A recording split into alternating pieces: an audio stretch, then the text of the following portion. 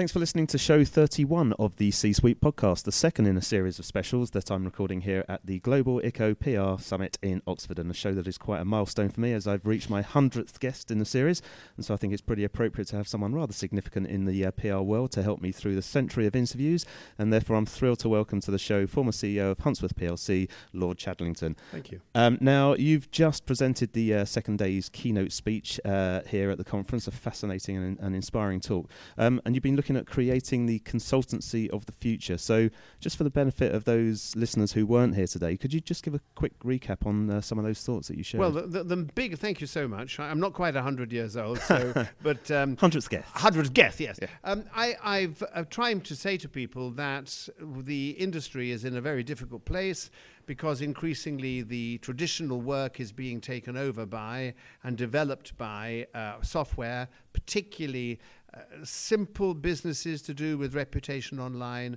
will in the end be the core business that public relations people do, and it will not be carried out by public relations people.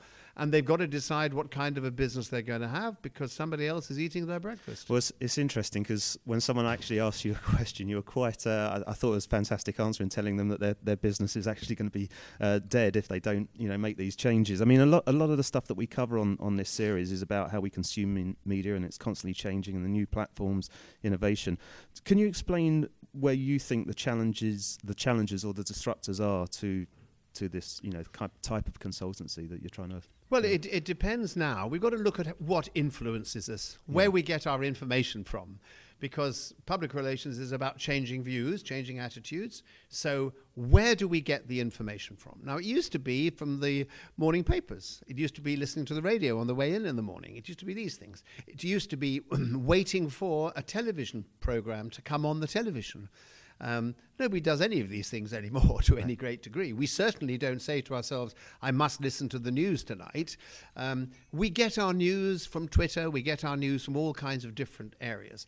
And whereas before all this started, people could influence the way the news was presented. You can't influence anymore because there are so many different channels coming into you. That's what we have to address, and that is the big issue, not just for commercial organizations, but it's terribly important for politicians. It's terribly important over how they communicate with us all over Brexit, all these things. It's a new world, and we've got to get a big handle on it. There's a number of things I wanted to talk through with you. I know we don't have much time, so I'm going to jump around on a couple of topics. You stepped down from your role of senior advisor at Huntsworth earlier this year. It's been 6 months since that announcement.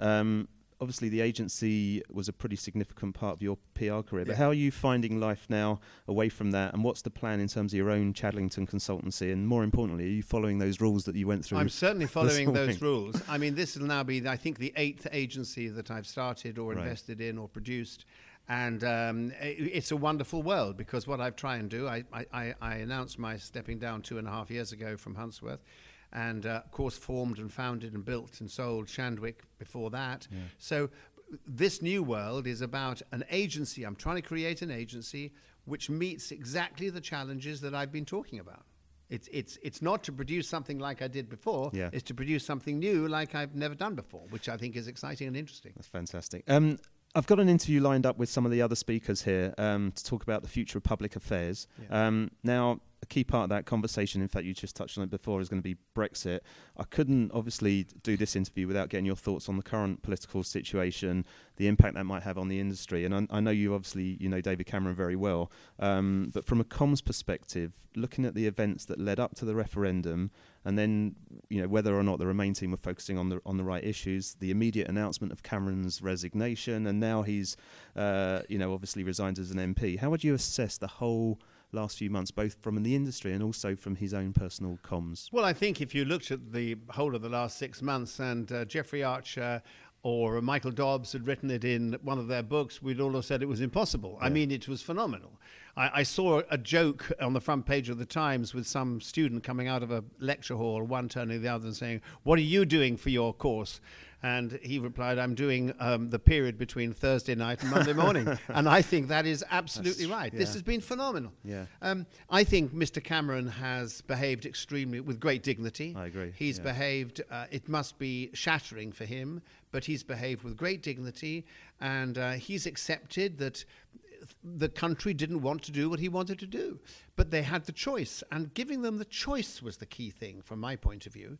I'm doing a whole series of lectures around Europe about what Brexit means for businesses. Like before last, I was speaking in Frankfurt about what it means for German businesses. And the thing you notice, I was a Remainer, but I am now 9 million % for Brexit. And we've all got to be 9 million % for Brexit because that's what's going to happen. So it's no good saying, I wish the boat had gone another way. We've really got to fight hard and make sure Brexit is an enormous success. Do you think, sort of bringing it back to the topic of the consultancy of the future, I've recorded previous interviews on topics like social business and one in particular on the social CEO. How much do you think social media should play a part of communications of the CEO? And the reason I ask this is I looked on your own Twitter feed. It's been interesting. People tweeting about what you've been commenting, and they've been using your Twitter handle. But you personally haven't tweeted for like a couple of years. So I was just wondering, do you think it's something that is vital for a CEO to be on social media sharing their thoughts constantly? No, I mean, I don't. I think it's entirely up to the CEO to decide what he's comfortable with. I am not particularly comfortable about doing it. I am much happier doing reflective pieces. You do, people say, well, you've only spoken for 10 or 15 minutes or whatever it was this morning. But to do a proper 10, 15-minute speech takes a lot of work. And I'd rather do something that I can defend and I'm reflective about and I'm sensible about, or articles that I write or speeches that I make. I like them all to be more reflective than the other things if I can avoid it. Okay. Final question then. So from Shandwick to Huntsworth, obviously, and we've talked about it, obviously this morning the industry's changed so much in that time. You clearly have the same passion for it. And in fact, I was sitting next to Graham Goodkind from Frank PR just now, and he described you as having an infectious enthusiasm for the industry. What a nice man. What's your thoughts on the whole sort of you clearly still have that same passion. Absolutely. I mean, I love it. I know I get a little bit guilty when you say this to me, but I do. I love it, and I enjoy it very much. I'm 74 years old, so I've got to be extremely conscious of that fact. I am conscious of it.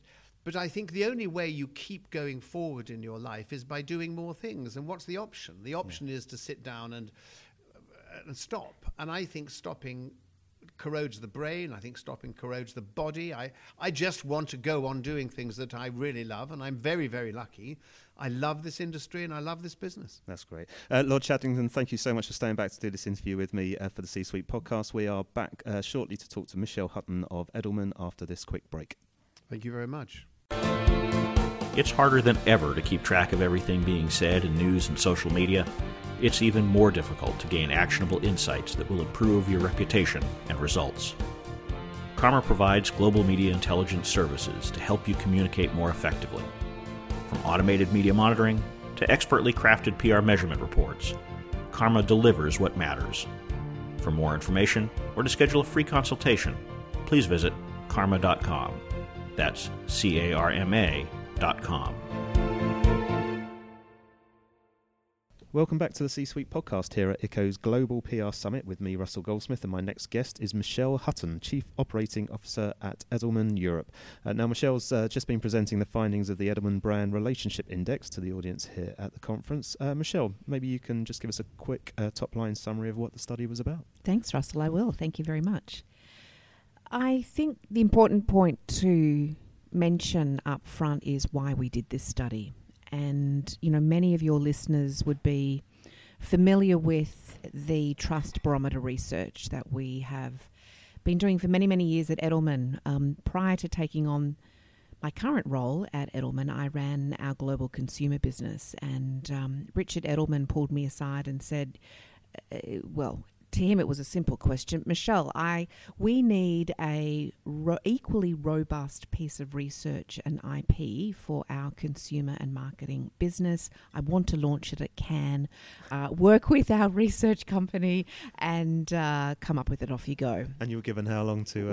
Yeah, you can imagine.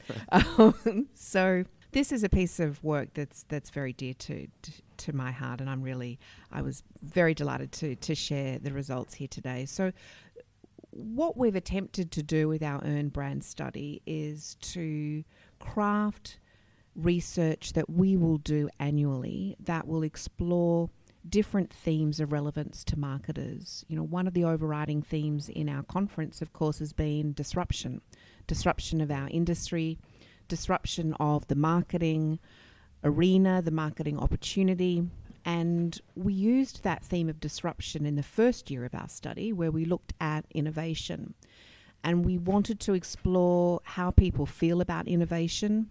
Are they worried about it? Do they like it? And what we found was that people love it, but they're really scared. And apart from being inspired by innovation, they want to be reassured. So this year we looked at the theme of disruption around how can brands themselves be disruptors, and we looked at it through the lens of the relationship they have with their consumers. It's interesting. That leads on from what I was talking to Lord Chadlington earlier, and with his own keynote about we're getting disruptors in our own industry as well, within the PR industry. Is that something that concerns, well, I guess obviously it does concern agencies like Edelman as well? Yeah, I mean, we try to be disruptors. Yeah. And you know, it's not easy times for anybody, for any agency in the marketing services arena. But I think what we tried to do in this particular study was to also explain and perhaps support marketing clients. You know, clients are being disrupted as well. Yeah. It's probably the most challenging time to be a marketer. Yeah. And, you know, in this piece of research, what we have attempted to do is to say to marketers, you have an untapped opportunity with your relationship with consumers. You yourselves can be more disruptive. What's the sort of like key top line stats that have come out as a result of it? So the study, you know, we spoke to 13,000 people globally in 13 countries. And what we found, I think, is something pretty special, and that is, you know, marketers for years have spent a lot of time, energy and money getting consumers from being aware through consideration and preference right up to being loyal. And what we found in this study is actually there's something pretty special beyond loyalty. When you can get consumers to be committed and really invested in a brand, they will do some pretty amazing things. And as part of this study, we developed a methodology, a way to actually measure how marketers can be disruptive in their relationship with their consumers. In your presentation, you showed that the global average score on your index was just 38 out of 100, so it doesn't need too much understanding to see that's pretty low. Is that a concern? You know what, I think it's more of an opportunity, and it's important to note that that particular score also tells us that people are already committed to brands in a number of different categories. You know, what was interesting was, I mean, we looked at 18 different categories, and, you know, many people think that in low involvement categories, this concept of being committed is not relevant. But actually it is. What we found in every single category that we explored, there are people already very, very committed to brands in those sectors, in some categories that people may find really surprising. So where are brands that aren't achieving that? Where are they falling short at the moment then? So mostly it's around this concept of shared value. You know, people who are committed to brands or who want to be committed to brands want to feel as though they are a part of the conversation. They help building a conversation around a brand. You know, brands listen well. They don't often respond well. You know, these people who are committed and want to be committed, they'll do some pretty amazing things. They'll advocate for brands. They'll defend brands in times of crisis. And, you know, interestingly, they're there waiting. Yeah. And the brands who are doing it well recognize that and use that to their advantage. Obviously, you said it was a global study. You mentioned 13 markets and also across 18 brand categories. Did you see any significant differences across those markets and categories at all?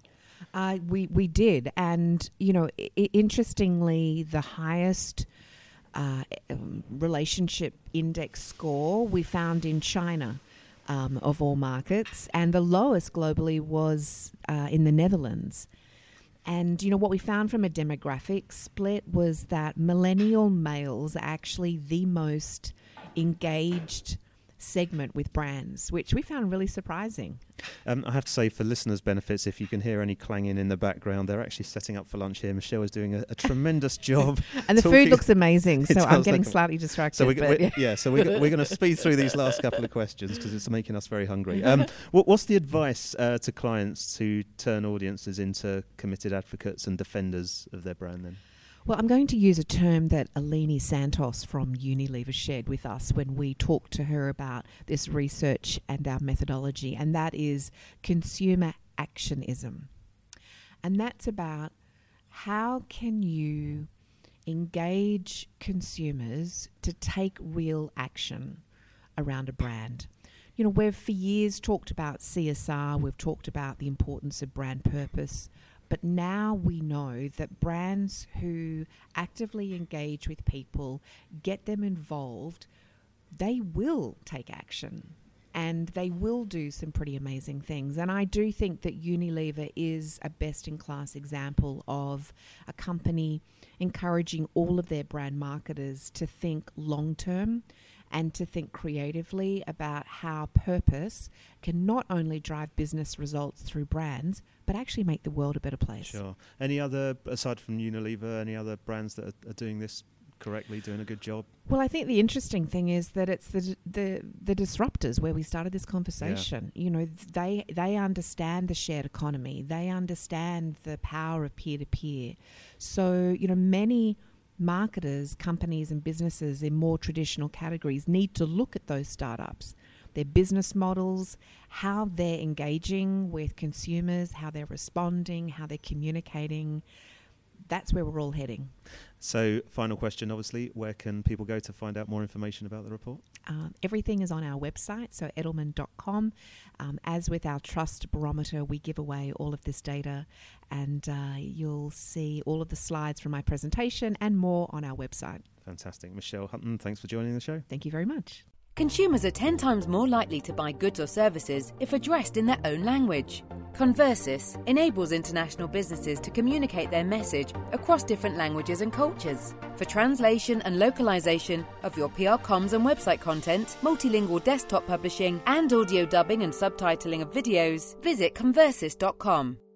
Welcome back to the C-Suite podcast, and joining me now is Graham Goodkind, chairman and founder of Frank PR, and someone I've known for quite a little time in the industry, and I think he's a little bit offended that he's only guest number 102 on the show. 102, yeah. I think it's because you've got an anti-Guna policy about who you have on your podcast. That could be very true, actually. Now, you've just come off stage at the ICCO conference here talking about timesheets in public relations agencies and how they're being used. You're clearly in the against camp. What's your thoughts on that whole sort of area? If you could just share for the listeners what you were just sort of going through and talking about, arguing for that case against it. Yeah, sure. It's funny. It's always a bit of a weird subject for me to talk about timesheets because, as an agency, Frank is now 16 years old and has never once tracked time or used a timesheet for any occasion. The whole business was set up on a completely different premise, which was to sell ideas, creativity, and results to clients. So the whole idea behind Frank is if that's what you sell, what's time got to do with it? Yeah. And actually, we've never used timesheets to even track how we go about running the business internally. I think good management and a good way of monitoring people is if you're at your desk, and I am very often still, even at 7:15, 7:30 at night, and I have a look around the office and I see who's in and working hard. That, to me, is as good as any time management system. There's nothing wrong with good gut feel, good old-fashioned management some of the time. So we've never done timesheets, and I've often been asked about, how do you run a business without doing timesheets, and how's it work? And hopefully I can sort of explain a bit like now in this. But when I was invited to talk, I thought I'd do a little bit of research. We talked today at this ICCO Summit and yesterday about data, and so I kind of tried to conjure up my own. And just over the last week or so, I've just been doing a a survey, promoting it by social media to get response. I've had about 100 or so people that have responded from the PR industry, UK based really. So that's okay, it's a decent sample. It's not bad. And actually out of them, which is pretty representative of the hands that went up in the room today, about 90% of people use timesheets, and 90% of people in my survey use timesheets, and that was pretty much the same in the room. I asked the question whether do you or have you ever filled in a timesheet either inaccurately, incorrectly, or retrospectively, or in any such way that the ability to be accurate was compromised. And the amount of people that said yes to that was 90%. So most timesheets are a waste of time, some could say. I asked people whether they knew other people in the industry and whether they thought they filled out their timesheets accurately. And 65% of people said that people that they knew didn't think they filled them out accurately either. So, basically their peers weren't doing it either. If I asked people also whether they prefer to work in an agency that doesn't use timesheets, 70% of people either agreed or agreed strongly with that sentiment. And when I asked people, did they think that clients thought timesheets were valuable, what were clients' attitudes towards it? 71% of people said that they felt their clients were apathetic at best to the use of their agency's timesheets. So clients don't want timesheets, particularly. PR people don't want timesheets, particularly. And if they're forced to do them, they don't even complete them accurately.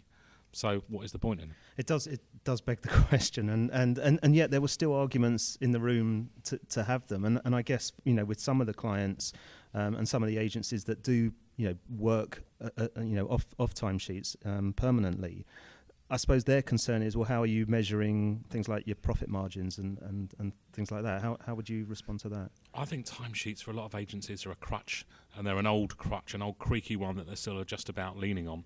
And they've set their businesses up this way. So you've got to remember that PR agencies have traditionally thought they were about selling time, and timesheets would be therefore a logical way of evaluating it. I think they've missed the point. I don't think we are selling time. I think we're selling output rather than input.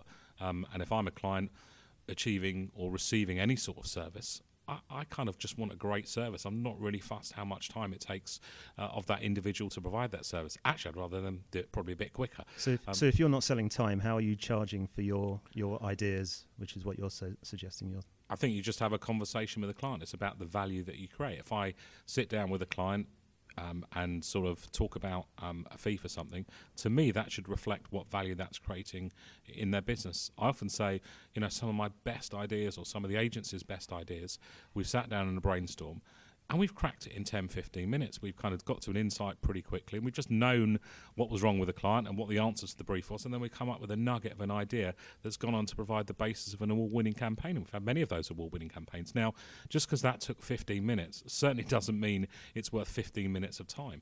And agencies have traditionally run like that, is that the kind of fee that they charge should be commensurate with the time that they put in. I don't think it should. That to me, that 15 minutes that it took to come up with the idea is a result of 25 years plus of experience in this industry coming up with those sort of ideas. How do you value that? Well, I'm not putting a value on that. The client will put a value on that. That actually comes back to what Lord Chadlington was saying in his opening keynote this morning about, you tell me how much you want to pay me. And correct. I thought Peter made a brilliant point, as he often does about many things. Yeah. But, it's kind of like, it's like the pennies drop now for him and maybe other people. For us, this penny dropped when I set up the business 16 years ago, and we've always done it that way. So it's not particularly new to me, but it might be new to other people. And who knows, maybe other agencies might start to engineer their businesses a bit different. I think it's great because it's exciting, and it kind of opens up the opportunities for PR agencies to be a lot more creative. So can you, obviously if you don't see the value of them in the PR industry, can you see a value, any industry that they could be a value in? Maybe, for example, legal, finance, lawyers and accountants will charge you by time? Correct. We often get caught in this trap, and people often say, well, other professions charge by time, lawyers charge by time, accountants charge by time, as you say. Yes, but I would say not the best ones. My best experience of a law firm was when 8 years ago I came to sell Frank PR. And I did the beauty parade of lawyers and law firms, and they all came in, and they all quoted various fees, different fees to do it. And the one that I ended up going with, not only for this reason, they didn't quote a fee. They said, we'll take a percentage of the deal, because we want to get as much money for you as possible. Yeah. And if we're incentivized to get as much money for you as possible, then we're happy to charge a percentage. And I went with them, and I have to say they were absolutely brilliant and hammered out a great deal for me. Now, that's just an example of being a little bit creative in terms of your pricing. And I don't see why PR agencies shouldn't be the same. And there's all various ways you can play that. This all comes back to, so for 2 days we've been talking about disruption, and a lot of that has been technology, innovation, whatever. But I guess what you're saying is that almost some of these agencies are in denial about the disruption aspect of the way they charge for their businesses. They're still doing it in the same way that they've been doing it for years and years and years. Correct. And I often think that PR agencies are a little bit naive. I think PR agencies are run brilliantly, often from a creative point of view and from doing the job of PR absolutely brilliantly. What the industry has, for me, been naive about for a long time is the commercial aspects of a business. People think they're getting into and setting up a PR agency, and they'll be the best PR practitioners in the world, but quite often they'll be rubbish at business. And to me, we're in the PR business, and they're equal. To me, the business bit of PR is as important as the PR bit of a PR business. And setting up a business with a model that is an ancient model, in my opinion, based on time, is not the only way to do it. We've never done it like that, and I think other agencies are coming to realise that for a lot of reasons. So you mentioned you've never done it like that. You said set up 16 years ago. You're clearly at an advantage, having never done timesheets. I've got one final question for you. If you were being called in as a non-exec to one of these bigger group agencies that have used timesheets, or any agency that's used timesheets all their in their existence, what's the one bit of advice that you're going to give them, given that they clearly can't change tomorrow if that's how the business is set up? Well, I'll give them probably 2 bits of advice. The first bit of advice would be... Are you charging for that second bit? I'll tell you in a minute. The first bit would be, try and change culturally how you go about PR. And if you can change the culture of it, i.e. don't be obsessed about time, but be obsessed about the output and the results and the value you're creating for clients, then maybe it might be a natural transition for you one day to charge by something else other than time. But I think that does take a while to do in a business. But you've got to change the culture first before you change the system. If you just changed out of a timesheet system like that, I think there might be problems, but you've got to change the way you think and you approach your problem.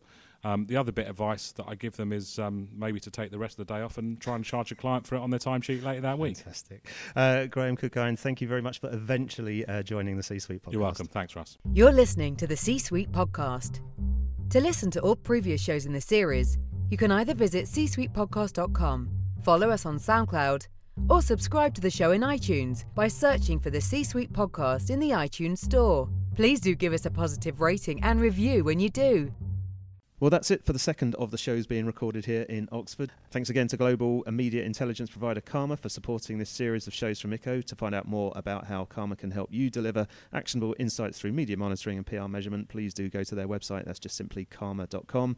That's it for now. Thanks for listening, and goodbye.